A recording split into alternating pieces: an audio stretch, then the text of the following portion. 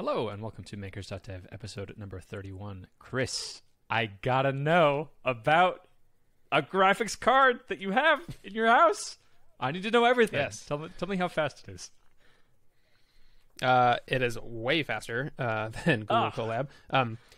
It is it's a little surprising because the graphics card is faster and has more RAM, but the thing that's really fast is the data transfer. Because before I was transferring from Google Drive to Google Colab, and then from Google Colab's like internal hard drives, who knows, like they're networked and who knows whatever. This is an NVMe drive, and so it's like I think it's about 100,000 times faster than transferring between Google Drive and Google Colab. Like it's essentially instant, which is awesome. So yeah, that's the biggest thing is data transfer is way faster. And that's between Google Drive after you've already uploaded it. So that initial uploading stage is also completely taken out. And you were saying that was taking like days for the size of the files. Is that right? That took the thing that took so long was between Drive and Colab. I have a fiber at my house now, which is super nice. And so the initial upload would take, I don't know, 30, 40 minutes, but I only had to do that once. It was every time I started a new session on Google Colab, I had to transfer all my data from Drive to Colab. And that was just taking like hours. So like it just became unusable. Gross. And now I imagine it's like instantaneous. It's like it's instant. It's on the NVMe drive at whatever a gigabyte per second or something. I'm not sure how fast those drives are. 7,000 megabytes per second, I think. Oh my gosh. That's ridiculous. That's it's like RAM. so it's fast. ridiculous. Yeah. Amazing. And those are it's like the little tiny drives that look like a stick of gum. Yeah, it looks kind of like RAM. Yeah. Yes. Yeah. Oh, that's so cool. So what's the deal? What have you done with it? Have you solved all the problems on Kaggle or yes, all the number all one the problems?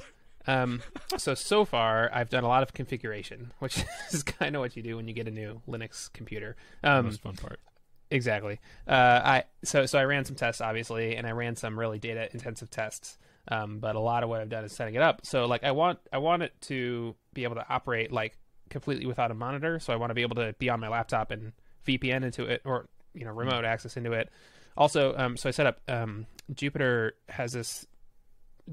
So usually I use Jupyter notebooks to do things, and there's this like thing called Jupyter Lab, which like lets you like manage your notebooks and stuff, and that's all a web interface. And so I'm able to like operate on the server, but through just a web browser for most of the things that I need to do. And so that's super nice. I got that all set up. So I think I'm just about ready to actually do real problems on it. But I'm about to go camping, so it will sit idle for a weekend. But that's all right. That's okay. If you're anything like me, any downtime in camping, your brain will be pulled back to this thing of like, oh my gosh, I could set up the Jupyter web interface so that it does this, and then I could VPN into it from my phone while I'm camping. And I'm not going to set that up on purpose before I go. Yeah, smart. I have trouble with shiny new toys like being present in the thing that I'm doing that's supposed to be relaxing. Oh, I'm reminded of David Foster Wallace has an essay called A Supposedly Fun Thing That I'll Never Do Again. That's this beautiful exposition of this writer going on a cruise ship, and he's this very like curmudgeon-y, like observant, like sort of hates being doted upon, hates likes doing work, and just really likes writing.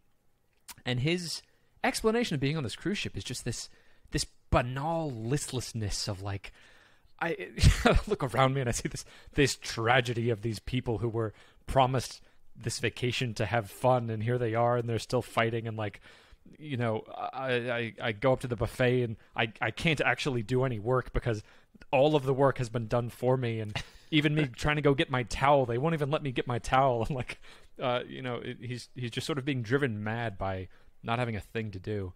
And I relate to that feeling so much that like, I joke with my friends that, to have fun on a vacation, we need to be doing things that stupid people could die from. And it's difficult for me to enjoy just sort of like being in the moment. I've had to do a lot of work to get pulled back in this state, because if I'm not doing something that's like fully engaging, that's requiring that I'm actively involved and doing something hard, my brain just like leaves, and it's just like, okay, well, you clearly got it here. We can just use like the lower quarter of our brain to like do whatever the thing is we're doing here, and then with the rest of our brain, we'll think about this very hard problem. Do you relate to that? Do you feel like you have trouble on this camping trip? You have this very fun toy at home with these very complicated, very hard problems. What's your prediction of how future Chris is going to be acting in that situation? Yeah, so I relate to that a little.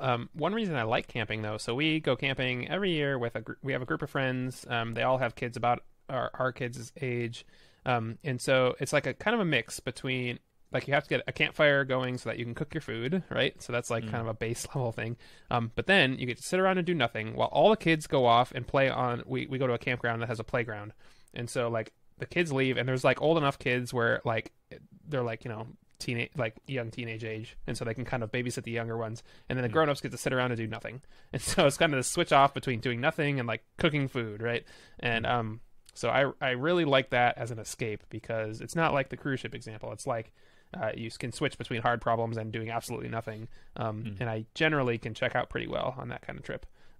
So I'm looking forward to checking out and ignoring my computer until I get back. Yeah, excellent. Camping is a special example for me, I guess, because you get knocked back on the Maslow's hierarchy of needs to you got to figure out how to cook your food, and to do that you got to figure out how to make heat.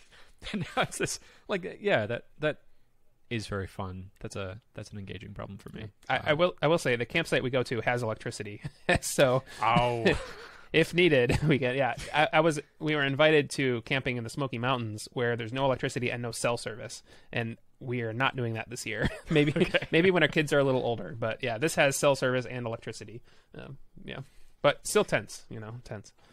I am very excited about future camping trips because of a fun toy that I got not 24 hours after your fancy computer was delivered. Yes, tell me.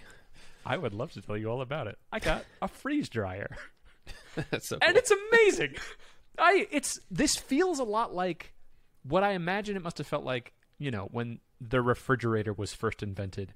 Because when the refrigerator was first invented, I don't know the story behind it, but I imagine it was like some sort of commercial use, and it was used for this specific scientific thing.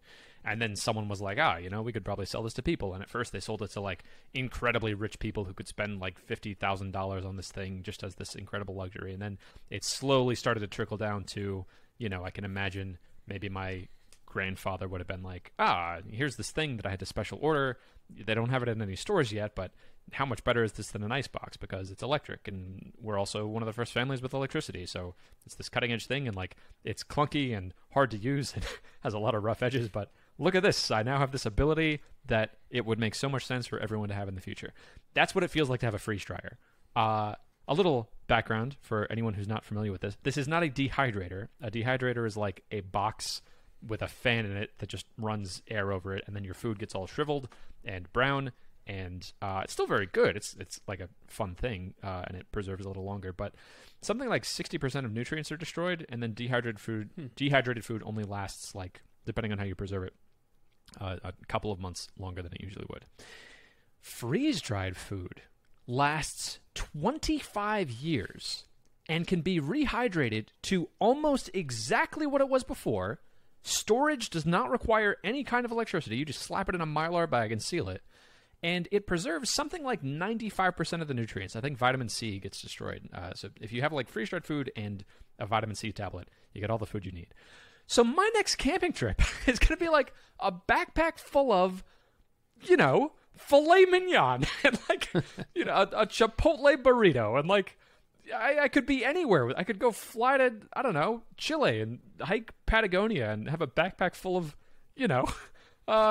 anything. I could have cauliflower rice, and I could have my weird diet food, and I'm so excited. And this came off of COVID, having some food shortages that sort of tipped me into this, and going on some camping trips where it was difficult for me to find like high quality, good freeze-dried meal packs that I could use. And then also we had Snowvid a couple months ago in Dallas, where all of Texas lost all of its electricity. And it sort of got me thinking, like, this is a thing that I would use day to day. I'm also trying to figure out this problem of how can I have a Christian meal machine where I just always have food available. It made sense to pull the trigger, and I got it. And now I'm experimenting with all sorts of different foods. And my brother-in-law is getting in on this. He went to the grocery store and bought like all kinds of different things. We're doing a bunch of test batches, and it's just amazing. Potentially a source of revenue, but like principally, it's just a really fun toy that's fascinating that I think everyone should have because it's just so cool. And you can preserve food for 25 years. My gosh, and it's just perfect. You rehydrate it and it's like the same thing it was before. Oh, amazing. So I'm very excited about this, particularly in the application of like day-to-day use. I'd love to get a system going where, like, instead of cereal, but with the same ease as cereal, if you got this box of dried stuff and you pour it in a bowl and you add some sort of liquid, I'd love to do that, but with actual food of like vegetables and meat in a cereal box. I'm not quite sure what this is going to look like, but then I pour it out and just add hot water, and then boom, I got this beautiful paleo keto bowl that's exactly the kind of food that I want. And then if I'm doing that, I think I can be doing a lot of batch processing of like, okay, we're going to run 5 runs of just chicken, and then I'm going to have chicken for the next year, and then I'm going to do the same thing with broccoli, and then I'm going to do the same thing with whatever, carrots and lettuce, and then, okay, I can make a bowl now by taking a scoop of chicken and a scoop of carrots and a scoop of lettuce, and boom, now that's my little meal for a day, and I can put that in a bag, or I can put that in a cereal box. So I'm very excited about this thing. It's very cool. That's really cool. Yeah, so I saw you got it, and then I looked at the prices and the size of the thing, and I was like, oh, maybe not. Yeah. and I started looking at like how to make your own. It's very complicated. It's a neat, very complicated piece of machinery. So yeah, I'm very interested in the experiments you do. The other thing it reminded me of is like, well, so one, yeah, it would be interesting. A lot of people do meal prep and they do it every week, and then they fall off the train because you have to do it every week. It'd be really cool to do it a year at a time. Like we're spending this weekend making a year's worth of food. That's kind of neat. And then the other thing people do is like, you'll buy like a quarter of a cow or half of a cow and stick it in a deep freezer. Yeah. But then if you lose power, you lose, $1,000 or whatever with a meat. But instead you could freeze dry it, and then so I'm very interested in all the applications. Yeah. Of your freeze dryer. Getting stuff in bulk is another element of this of like, yeah, it's feasible for me now to get a quarter of a cow. That's not unreasonable because I would just need enough freezer space. And then the pipeline is like, there's a place to just dump infinite food to. The storage of freeze-dried food is just stick it in a bin and put it at like roughly room temperature plus or minus 40 degrees, and it's going to be fine. Maybe not 40 degrees. It can go much colder than it can hot. But like, yeah, if I'm at Costco and I see, oh, look at this, they have an entire quarter of a cow here for sale. I could do that, and then I just throw it in a freezer. Maybe I think I would process it and then put it in the freezer in batches, and then I run those batches just like continuously. A batch on the freeze dryer takes like a day, so every day I'm running 4 more trays through it. So after like a week or two, I have a cow processed, and now it's in freeze dried meat, and now that's all of the beef I could possibly need. Yeah. But it solves this very interesting queuing problem of food, of like the freshness of it, and the expiration doesn't necessarily matter now. Yeah. Can you add that to like, so say you like cubed a chicken and freeze dried it, and then could you add it to like a stir fry or something, and it would rehydrate and it would taste like chicken? Yes. Yeah, that's super cool. And it would absorb whatever liquids were in the thing. So if you wanted to, you cook your vegetables, and now it's sort of a vegetable stock, and then you throw your chicken in. Your chicken's going to puff up and absorb the stuff of all the flavors of all the other food. So, the flavors can get much more intense. It's been wild, some of the things I've had on it. Like, strawberries just taste like, oh my gosh, that is a lot of strawberry. And like this beef that we did was, it's like beef bouillon on your tongue. It's just so intense. And some crazy stuff is happening of like, you chew it, and the first chew is like, have I put styrofoam in my mouth? This is the driest thing in the world. And then you take another chew, and it's like, it's more moist. And then your third chew, all of a sudden there's beef in your mouth, and it's as if you took a couple chews of beef, and it transforms right there. It's incredible. It's like science fiction, and it's real. This is a thing in the future that we have that you can just buy. And like, yeah, it's stupidly expensive right now. And I think I was being hyperbolic. I don't necessarily think everyone should own one right now, but like, I could totally see this becoming more consumerized. I think if it comes down to the level of like a mid-sized fridge, I could see this making sense for a lot of people. Yeah. The other thing this reminds me of, and this is sort of a stretch too, but so there's this restaurant in Chicago called Alinea or Alinea. Yes. Yeah. And they do all sorts of modernist cuisine, right? And it's you know, you substitute Alinea for your modernist cuisine kind of food. And at first glance, it looks weird. Like they come out with like pillows and you stab it and you breathe in like the smoke that smells like whatever. Yeah. And it's like so strange. But it does a few things. One is like kind of gets creative juices flowing, I think. Like you see these, and I've never been there, but I have their cookbook, and there's someone who cooked every recipe in their cookbook, and then he made a book about that. And I find it really very, very interesting creatively to like hear about these like futuristic foods, and it's like, it's way too expensive for what the food is, right? But it's just super interesting and gets your creativity flowing. So that's what that reminds me of. Like you could make, you know, beef and then shred it into like powder and put it on something and it'd be some modernist cuisine kind of food. That's I don't know. That's neat. I also love seeing things from those different angles. It's part of why I love exposing myself to all these different things. Like to be the best software developer I want to be, or the best like software business developer. I can only get so far by studying software business stuff and going on that traditional track. I think the huge benefits to be gained are just exposing yourself to as much stuff as possible. I think that's the game of creativity, because you don't know where the best idea is going to come from, and then you know you take this idea from over here of Aliena in that's not how you pronounce it. I think it's Alinea. Alinea. There's an A and an L in there somewhere, and I think it ends with another A. We'll link it in the show notes. You know, they're doing this technique with freeze drying beef and then making a powder out of it. Oh my gosh! Of course, if I just did the analog of freeze drying video and then put it on serverless, this is a stretch. You get what I'm saying, though. Of like, creativity is about you can't just come up with a creative idea. Ideas come from combining two existing ideas together. And the further out you're pushing the known space of ideas that you know, the further out you're pushing the adjacent possible of the possible ideas you can combine. So yeah, this was a business expense, and I feel like it was a legitimate business expense, because it's potentially something that I can make money from. I have several different business avenues of ways that I think I can turn this around to do, like, you know, freeze drying wedding cake. I think would be a really good idea. There's a whole bunch of stuff on TikTok of freeze drying like Skittles that you can then take, you know, like a bag of Skittles are practically free, and then you freeze dry them and they puff up and look really cool. And they're very crunchy and interesting. But then you sell those for like $12, and then the cost was almost nothing to you. So I'm interested in seeing if I can financially justify this also. Yeah, that's my new toy. It's a lot of fun. That's great. Yeah. Wedding cake, by the way, I think there's an interesting analog to play there too. Like freeze drying wedding cake is a great example, because you are not like, if you just freeze dry meals, you can only sell that for like the cost of the meal plus a little bit. But if you freeze dry a wedding cake, you're like freezing memories, right? And depending on how you spin that and how you market that, you can really charge more for that whole package. Like, even if you package it well, you know, put it in a nice little box, and for 25 years you get to have a slice of your cake in a nice little cute box, right? Yep. I think there's something to be said about software too, because like software, like you could just have the meat, right? And that's just, you can sell it for like the meat, right? Or you can like package it super nicely and tell a good story, and like, you know, and you could charge a lot more for it. They have a better experience, and overall it's just better. So I think there's a play to be made there. That's a really good idea.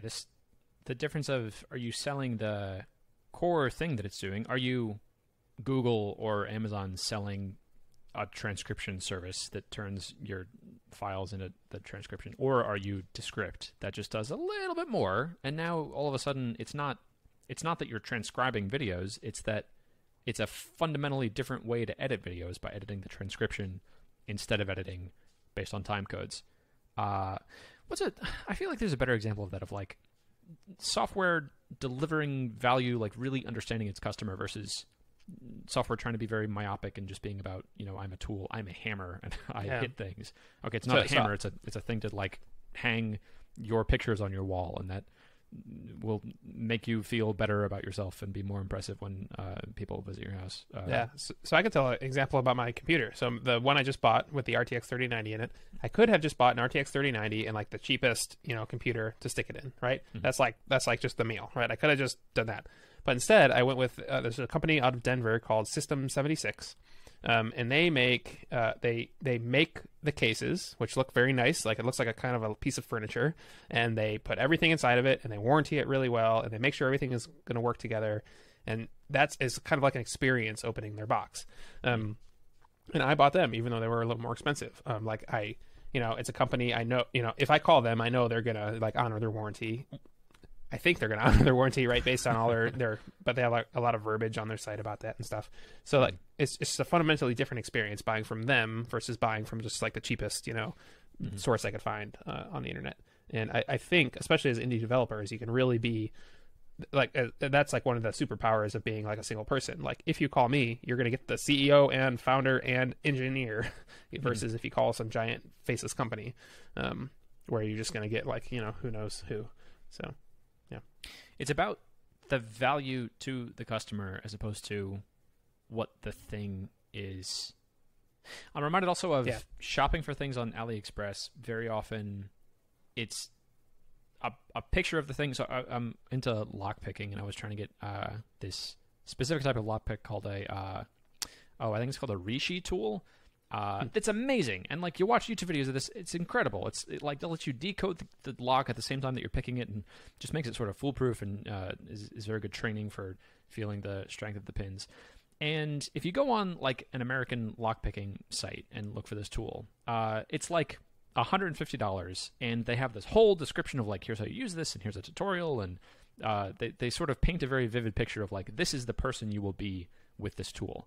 And on AliExpress, they have the tool for like a third of the price. I'm not quite sure how they're doing that, but I don't know. And it's like just a picture of the thing and a list of the model numbers, and the description is like inaccurate. And some of the pictures are photoshopped into things that they shouldn't be. Like they don't even make sense. Like it's this tool with a bank safe, and like this does not do combination locks. That doesn't make sense. And like a happy family with a picnic, and they have this like laid on the picnic basket. Like that's logically not logical. But for the person who knows exactly what the tool is, that's fine. They're just shopping on price. They're just trying to get the cheapest thing possible. But for someone who like doesn't know what they want, who has a more vague conception of like, this is the thing that I'm trying to get. I would like to be a better lockpicker. For them, the product is much better with the story.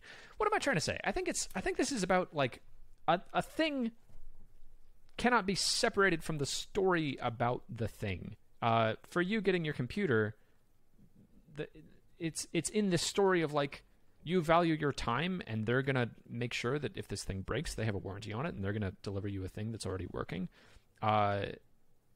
It's about more of the holistic experience, and that it's not clear necessarily where that value is unless you're looking at it from the perspective of who is this person and how am I trying to help them? What's the story that I can help them tell about their lives? What's the superpower that I can give them? Some powerful thoughts. I'd like to rethink a lot of the things I've been building in that framework. Yeah. I think it's something I always have in the back of my head, but I rarely think about that when I'm building the product. So maybe I should, build into the product cycle a time to think about, how is the person actually experiencing this? What do they really want to do? That's jobs to be done. That's that whole framework. And how can I explain that with stories, especially, on the site, so they know that it's actually going to do the thing that I say it's going to do. I wonder if there was a cheaper freeze dryer on AliExpress that I just totally passed over because they just said very mechanically, like, this is a device that can cool things to under 28 degrees, and then it can pressurize them to under 600 millitors. And because they weren't telling the story in a way that I was understanding it. And, like, I understand from their perspective, too, it takes so much work to make a thing. And when you're spending that much time making the thing, all of your focus is on the thing and trying to make as good of a thing as possible, it's difficult to zoom out and sort of lose sight of, okay, but what's the thing? How does this thing help people be better people? Because outside of that context, things are sort of meaningless. It's something I'd like to pull myself back to. I think you have a couple other things to update. I have a update on the projects I actually worked on this week that did not involve freeze drying. What else did you get up to this week? Sure. So I had sort of a big day like today, just today. I went to the Apple Store. So I have an iPad Pro. I got to like draw on because it has a touch sensitive, Apple Pencil. It's really nice. And my kids broke the screen a few months ago, of course. And I waited until kind of COVID was sort of winding down to go to the Apple Store to get it fixed. And I'm glad I went today because I had 38 days left on Apple Care. And so, which is close to the end. The way they fix a broken screen for iPads is they give you a new iPad. They don't like, they don't even try to fix it. I have to imagine they take it back and refurbish it and then sell it again. But so I went 38 days later and I would have had to pay for a brand new iPad, but I got a free new iPad. So I did that today. And then the other thing I did, which is more interesting, is so I don't want to say too much because it's not finalized yet, but I think I'm going to do something like an internship this summer. I am doing this master's in the fall, and it's sort of a shift from web and mobile development to more like data science, AI, ML kind of stuff. And I reached out to a bunch of people. Like usually internships are given in like January, like 6 months before the summer. But I reached out to a bunch of people saying I just got into this master's program. Some I knew, some I were just companies that were interesting to me, like in the space I generally want to be in. And so I've had a couple of conversations, and I think at least one of them will play out. And so it's kind of interesting. And one of the things you asked me a few weeks ago was, so before I got into the master's, I had this opportunity to do consulting and then maybe even full-time for a company that is very much aligned with things I want to do and the way I want to work. And I didn't feel good at all about that when I started getting hooked up to their systems. I knew I didn't want to do that. But this company is super interesting to me. And why am I excited about this company and I wasn't about the other? Mm-hmm. And so I'll give my first answer, and then I'm sure you can pry out of me something else. But my first answer is so this is more in the direction of where I want to go, and part of it is just novelty for me. So that's interesting. And by novelty, I mean like I've sort of solved web development for myself. Like I've done 100 web development projects. I can kind of do all of that. AI and ML is sort of brand new for me. And so that's part of the reason I'm super excited about this. And so that's where I'll leave it. Yeah, you can ask about any of that stuff. Briefly on the iPad, yeah. I think that's an excellent example of Apple being focused on the story level. They're not focused on the level of like the fundamentals of, okay, well, there's a screen broken on this iPad, and so we need to replace the layer of glass because that's the thing that's broken. They're very focused on iPads are a tool to help Chris be able to draw better. How can we get Chris drawing again as fast as possible? We give him a new iPad. Done. We've solved that problem. And then we have the iPad. We can sort of like focus on that level again and send that off to technicians and do the more low level repair. But I could see them making a choice of like being hostile towards you and being too focused on the thing, trying to make a thing level repair, and replacing the device feels insane. But I'm sure they have a system on the back end to be able to refurbish it, like you said. So it seems like they're addressing the thing their iPad is supposed to be able to do very well, which is giving you this superpower of drawing. I love that an internship in AI and ML is a thing that has your attention. I'm reminded of the conversation we had about ADHD, of like our brains crave novelty. We need new stuff. That clicks for me really well, that after hundreds of web development projects, you're kind of done. You don't want to do that anymore. Like, yeah, that makes sense. And if I threw a fun spin on it of it's this web dev thing and you need to do this AI ML thing in it, or it's this web dev thing and you need to be able to do it while you're camping. I don't know. That may inject more novelty into it. But I don't know. I feel like that's a perfectly valid reason to do something new. You want to learn more things. You want to expand what you're familiar with. I like that a lot. With the company that you were thinking of consulting for, that was just going to be a plain bread and butter web dev contract. That wasn't going to be anything new or exciting. Yep. Yeah, pretty much. It was in an area that Meeting Place is in, so like this online community kind of area. So it's something I'm interested in, and they're a new startup kind of company, and so I was going to be able to like establish a lot of the, kind of basics that they're doing. It was very so in that way it was very interesting to me. But when I started to actually do the work, I just realized that I didn't want that kind of position again. Yeah, makes sense. I love it. You need to be challenged. You want new things. I'm in full support. I'm very excited to see what happens with this. And I think like 100 and some odd web development projects, that's nothing to sneeze at. You became an expert in the field. Like you have all these video tutorial series helping other people to learn these things.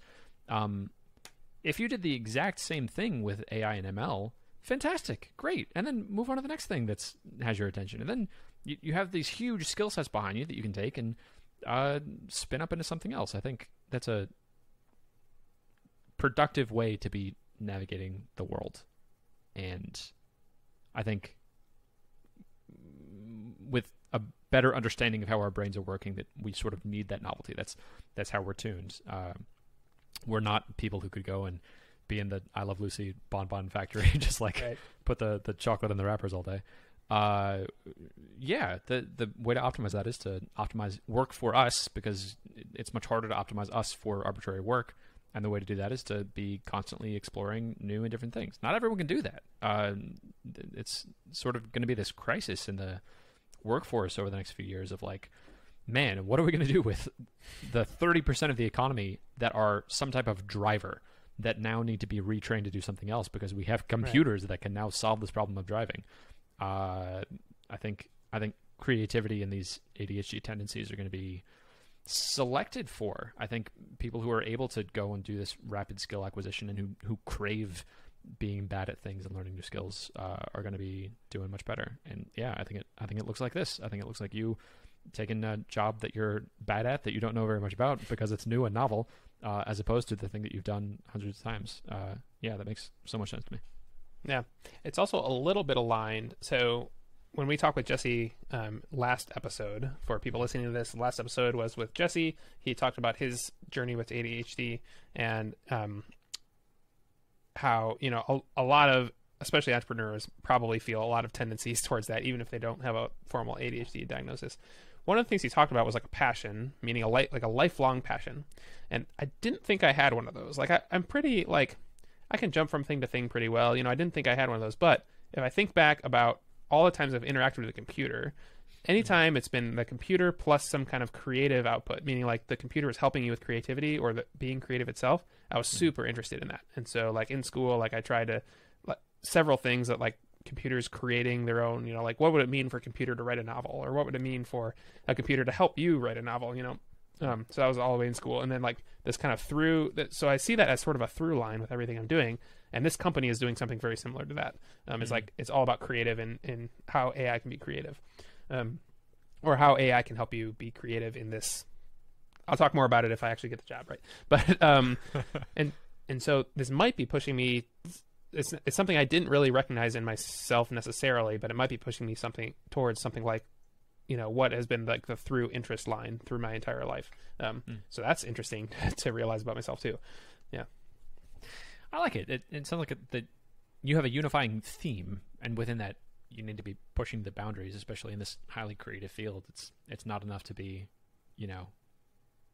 doing your 200th project of being creative with a computer by spinning up another web app. You want to explore that space, and you want to be doing things that are hard and things that are pushing the boundary. And I was reminded when you said that in school you were interested in the question of how computers can help you write novels. My gosh, you must have lost your mind with GPT-3. You just like type in the title of the story and boom, it's done. Incredible.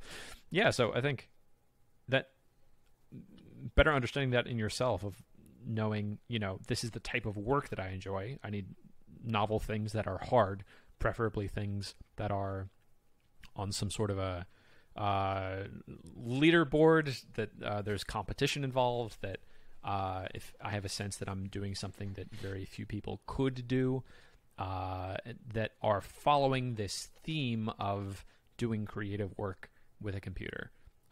Knowing that about yourself now, great. You can evaluate a decision like this and say, okay, should I do consulting or should I do this fun AI ML internship thing? Well, under that heuristic, of course, it's going to make so much more sense for you to be doing the more creative thing. Yeah, it sounds like you have become more aligned over these last two decisions of not doing the consulting and doing this internship. That's the goal. Same. Yeah. How about you? So you had some updates as well. What do you got up to? Yes. Last time we talked, I surprised myself that the thing that I thought was a roadblock, you pushed on a little bit. You were like, why can't you just edit this in the cloud? Like, why can't this just be cloud functions? And I didn't remember the reason why. And I still need to dissect that. I'm like, I had a mental block here of a reason why I couldn't do this. I think it was that I was trying to over-engineer this to be able to edit videos that could take any arbitrary amount of time. So I was thinking, but what if I need to clip a video and the clip is 2 hours long? That couldn't possibly run in 9 minutes. But you brought up a very valid point of like, 9 minutes is fine. And you could just have as a requirement that your clip has to be short enough that it can run in this amount of time. So, if I have a 5-minute clip, that's going to be fine.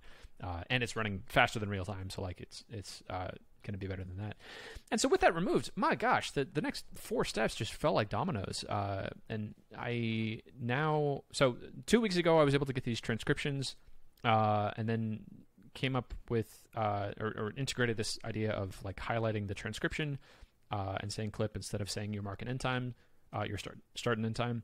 And then this last week, I was able to take that start and end time and instead of using this external service called QEncode, where it was an API that I would send off, I would tell it the URL of the video and the start and end time, and then it would come back with the edited clip. I just did that serverlessly. And serverlessly, I was surprised. I was trying to do a bunch of things with streams and being clever with, well, if it's only this 30-second clip, I don't want to have to download the entire video. So I'd love to be able to do like, tell Google Cloud Storage that I only need the file starting at this number of bytes, and then try to get a byte range that is covering the file, and make sure that I can do this as quickly as possible and as data efficiently as possible so that I can make the most use of my 9 minutes as I can. And in the process of doing that, streams are hard. And I was thinking, let's just test it just to see if it's feasible. If I just download the entire video, and then once I have it locally on this cloud function, clip it out, and then just delete the whole video and then re-upload the small clip. And that works fine. It downloads like 1.5 gigs. It takes maybe 25 seconds to download, which I am paying for the higher capacity cloud function to be able to do the editing step quickly. But it's fractions of a penny for each video. Like, it doesn't matter. And I'm effectively just paying for this infrastructure that can scale magically. So on the off chance that I post this on Hacker News or something and 1 million people start using it all at once, the only thing that I'm going to see is a higher bill. Nothing's going to crash. It's just going to perfectly scale and in this very beautiful way. So tremendous progress. I am I think 2 days away from getting to this point that I was talking about months ago of being able to upload a long form video and then clip out interesting sections and then have those be automatically rendered to this Gary Vee style social media optimized square video with the title on top and the transcription on the bottom. And that feels really good. Just like in flow, I haven't yet figured out my defining theme of the type of work I enjoy, but whatever it is, like this fits that theme really well. It's like systematizing and optimizing and like a thing that used to take me a bunch of human time. Now I just push a button and it just happens, and it's very complicated stuff. Ooh, I just feel so in flow. That's what gets me going. And it's a ton of fun, and serverless functions are incredible and worked incredibly well for this application. So I'm very happy. That's cool. Yeah, whenever so I thought of a few things. Whenever someone describes something technical and I have the thought, well, why don't you just that's like a red flag for me. Like I almost never ever give those suggestions because they're almost always like reductive in some way. But when you said that last time, I was like, just limit it to 9 minutes and then you fix all your problems. And so I'm really glad that worked. Yeah. Thank you. I'm reminded of I don't know why that's a red flag, because I think that in my life I've found that usually leads to the thing that I should be doing. In college, I remember I was talking with this company that does, they were making this prototype device to do TDCS, transdermal something. It's like electric impulses, and they wanted ones that would impact your vagus nerve. And I think the science behind this was sort of pseudoscience-y, but the idea was they had this hardware device that would let you listen to music and had electrodes in the earbud that would stimulate your vagus nerve. And I was talking with them because they needed to develop an app that would be able to send the correct electrical signals. So you have like the audio channel, but then they would also need a way to send, here's what the vagus nerve stimulation should be. And I was talking with them about this, and they were saying like, oh yeah, we want the vagus nerve stimulation to just be a function of the music playing. And I asked them, why don't you just have your device be built into the headphones, and these are just like fancy headphones, and it's just doing the signal processing on the device. So the only thing you need to do is plug in your headphone jack, and then it's doing the music and this vagus nerve stimulation at the same time. And this came after like a 45-minute conversation of what they wanted the app to do and how they wanted it to be the function and programmable. And there were 3 other people on the call, and they all went silent for like 15 seconds. And they were like, I guess you could do that. And I think this was like a several-month project that they were planning of building this app and having it be a thing. And then I never heard from them again. But I'd like to think that they just built it into the device. I think lesson from that I got is like sometimes the reductionist angle is the most productive. Yeah.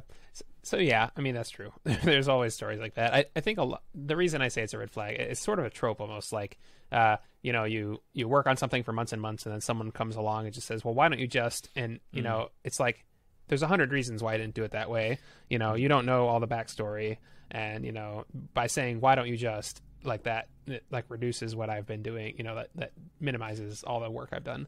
That's fair. But sometimes I think it's probably the right thing to say that, I guess. So yeah, depends on how much you know and the backstory. Yeah. For the record, anytime that thought pops into your head, please tell me, because it's all right. Probably not something I have thought all the way through. And reducing it and simplifying it would get me out of the bind that I'm in. So that's that. I had a family video project where I needed to edit a bunch of family videos, splicing it whenever there was blue on the screen. And this task was so much easier with this background of all this work I've been doing in video editing. That was like, how powerful is it? Video is such an important thing in modern life, and there's so much of it. And I feel superhuman with this understanding I have now of how video works and tools around how to make video work for me. And in the process of doing this, like understanding this whole pipeline now of how things are working at this lower level on the layer of like frames and encoding, all the way up to here's how I can deploy this production serverless video editor. I'm building these things in a way where if I wanted to spin up a SaaS that was like drag and drop in your video and I'll spit it out with scene detection. So I'm giving you your video that you got back from these companies, but split at the scenes instead of an hour and a half long video. I could do that. I could just drag and drop this script that I'm making for myself. This is work that I would have gone through anyway, where if I was doing it manually, I'd be spending 10 times the amount of time. Like, this is the fastest way for me to do it now. And now that's building towards, if I ever want to do something with this in the future of solving this problem for everyone, I could. And that feels really cool.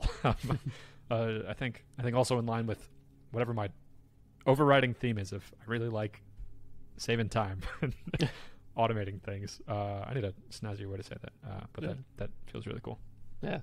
That's funny because I also had a family video project that I did this week. My sister has a 5th grader, and in the U.S. in our part of the U.S. when you go from 5th to 6th grade, you switch schools from elementary to middle school, and so they're having a graduation. I guess you call it a 5th grade graduation. And she was in charge of doing like the montage video of all the pictures, and they had some videos from teachers and stuff, and she wanted it set to music. It's going to play during the graduation, and so she's on a Chromebook, and I couldn't find a good free tool to do that. So I was like, well, I have ScreenFlow, right? So I'll just do it.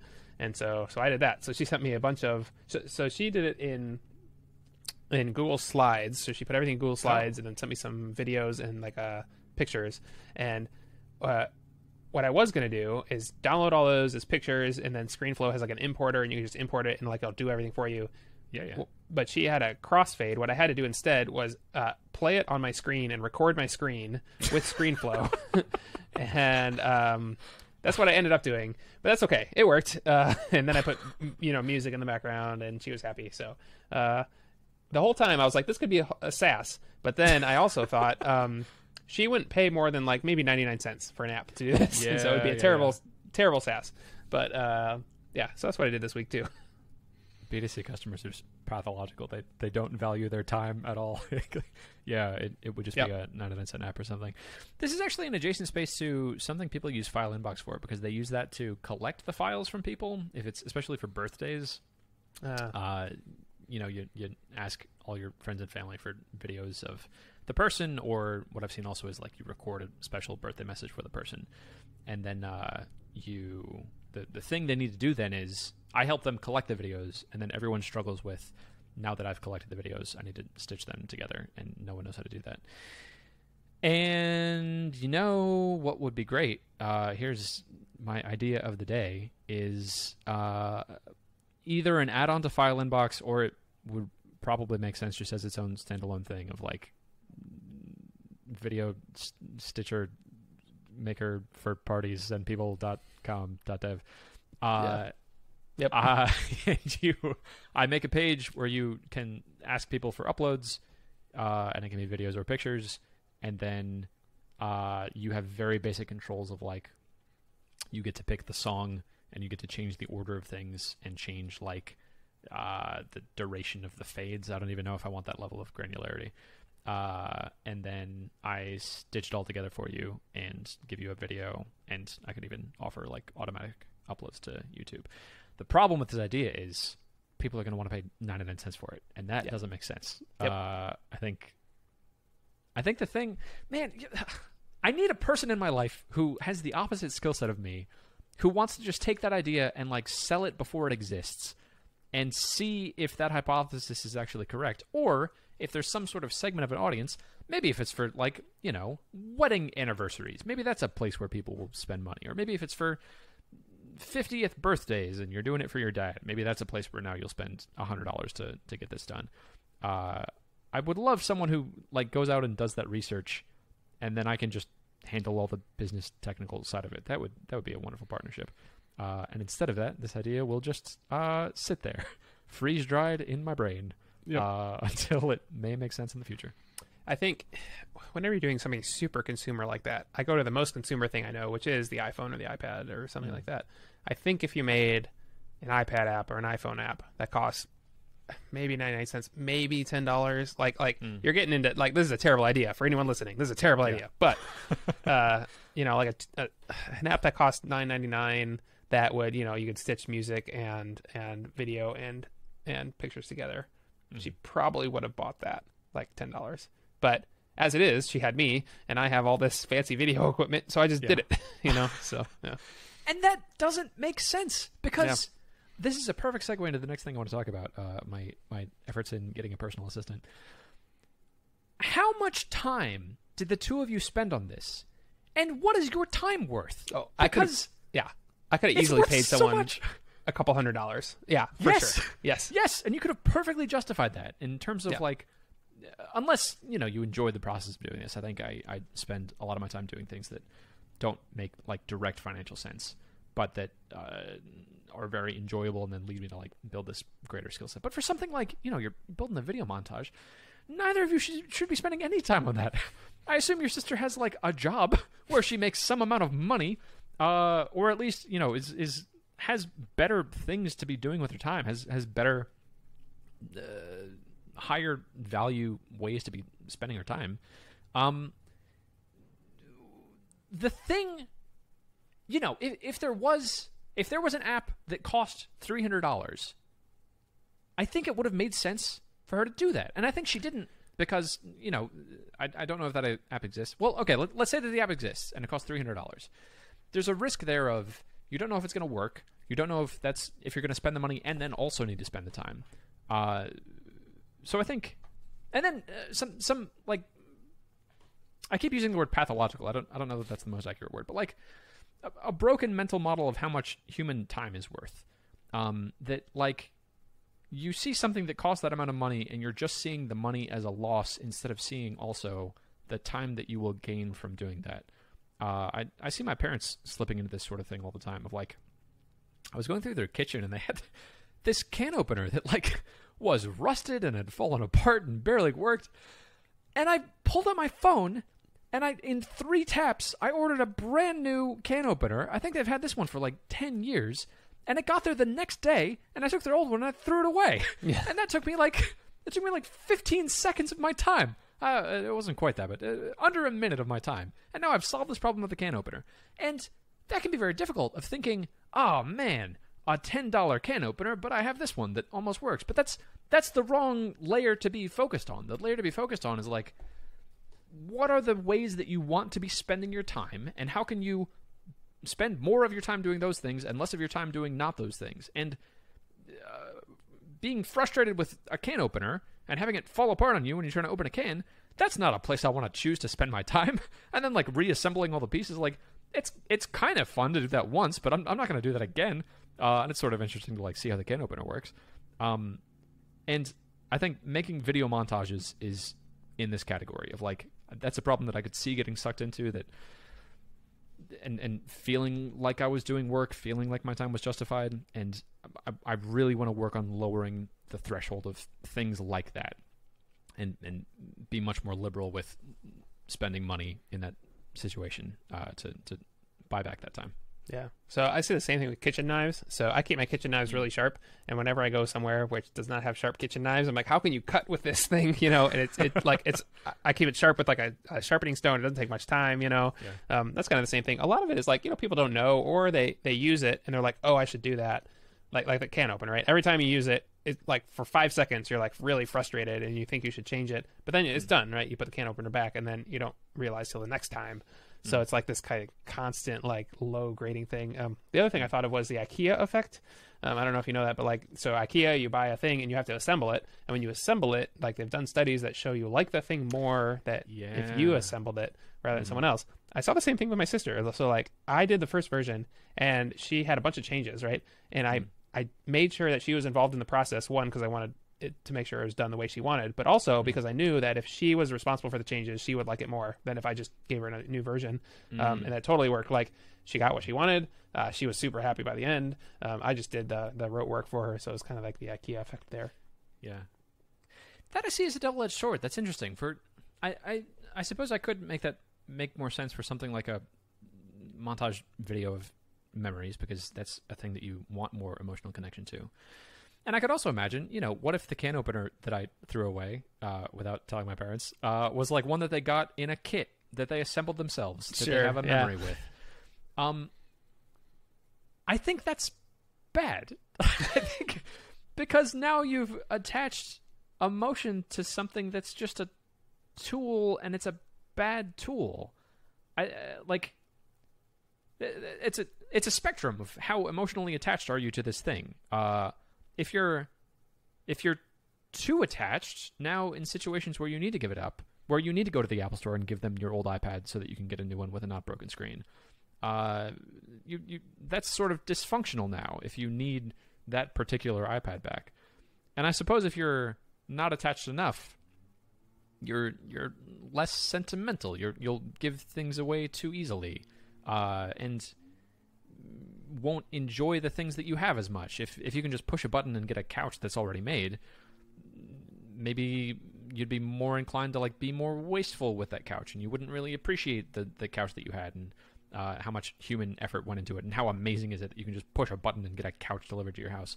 Whereas if you had to put a few steps into putting the couch together, maybe you appreciate the couch more. Maybe your experience of the couch is richer. I think for me, I'm very far on the side of like not having emotional attachment to things, and I still see benefits in my life from pushing that even further. Of like, I think I should be refreshing my laptops more often, and don't need to be holding on to that. And there's things that I have that I think I'm just familiar with that aren't actually the best things to have.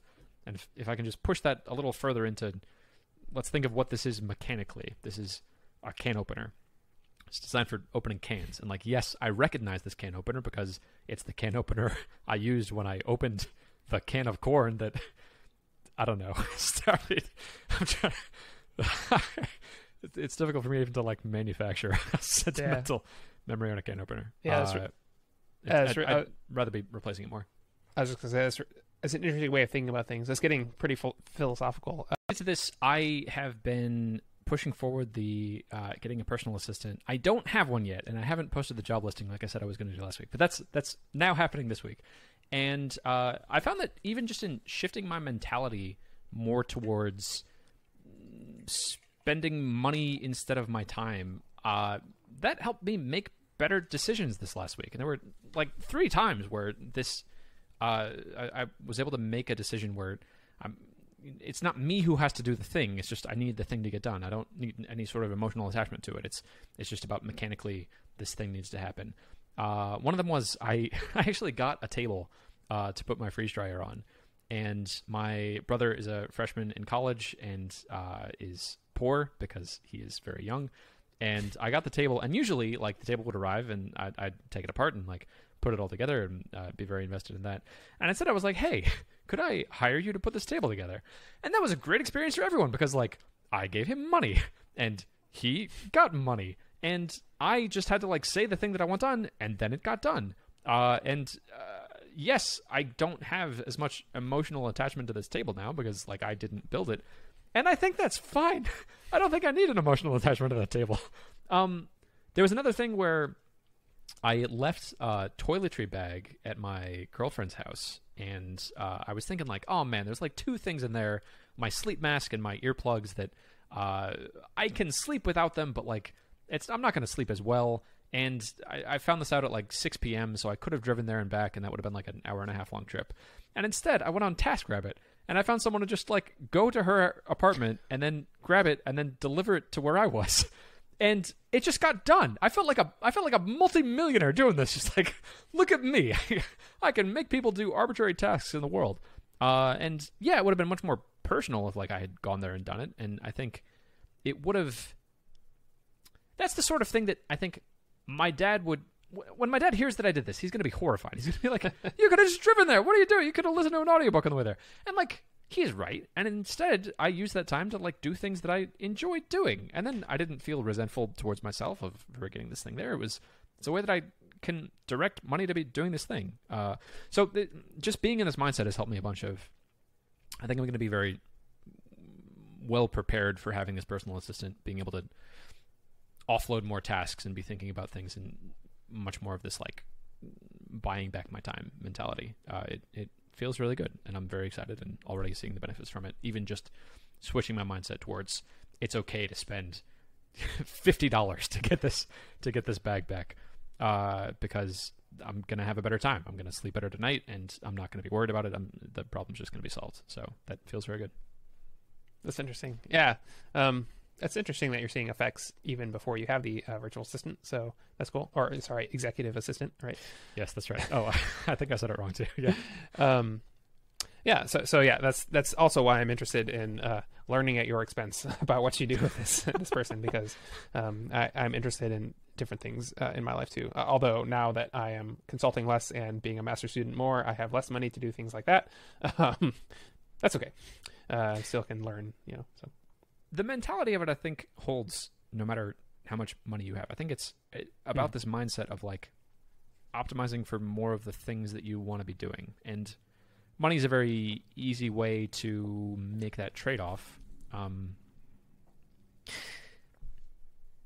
But like in the situation of the toiletry bag, I think another way that I could have solved that is like, okay, I suffer through that once because I left the toiletry bag there, but now I'll just make 2 toiletry bags, or maybe I make 3 of them and I keep one in my car all the time. And the stuff in there isn't particularly expensive. Like I can assemble the kit of the things that I need. I can have like an extra toothbrush in there and the toothpaste that I like, and a thing of floss. It's just about like the thought process of reallocating those things with this overarching game of I'm trying to spend more of my time doing the things I want to do and less time doing the things I don't want to do.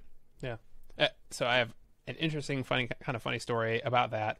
About it sort of relates all this stuff together. So one of the things that I did that improved my mind the most over COVID, which I didn't even realize was a problem, was I bought 3 extra laptop chargers, and I put one in my office, one in my bedroom, one in this chair in the living room, and one at the kitchen table. Because what I was doing was moving my laptop and the charger and my headphones between every single position. And I didn't even realize, like, it was super annoying because, like, the charger, I got to unplug it and then I got to move it and then I got to whatever. And it's kind of like the can opener. It's just like all these micro cuts of things. And I just bought the stupid chargers, and now I can just sit down and plug in at each of those places. I love it. And so that was my can opener story, where it's like it's so much cleaner now that I could just do that. Yeah, that's funny. That's a perfect example. Yeah, that's embodying that same mentality. You're reducing the number of paper cuts. I like thinking about it as paper cuts. It's a bunch of little tiny little details that can be solved by money and can also be solved by just thinking through it more. Like, yes, chargers cost money, but if you're limited by money, there's other ways to solve that problem. You can, I don't know, get like used chargers, and they'd be much cheaper. Or maybe you already had chargers. If it's like USB-C, you just take the chargers you already have and like reallocate them through the house. Yeah, I like that a lot. I'm excited to be your guinea pig and update you on how having a personal assistant is an extension of this mentality. Chris, that's all I got. That's all I got too. Then I will see you next week. Goodbye.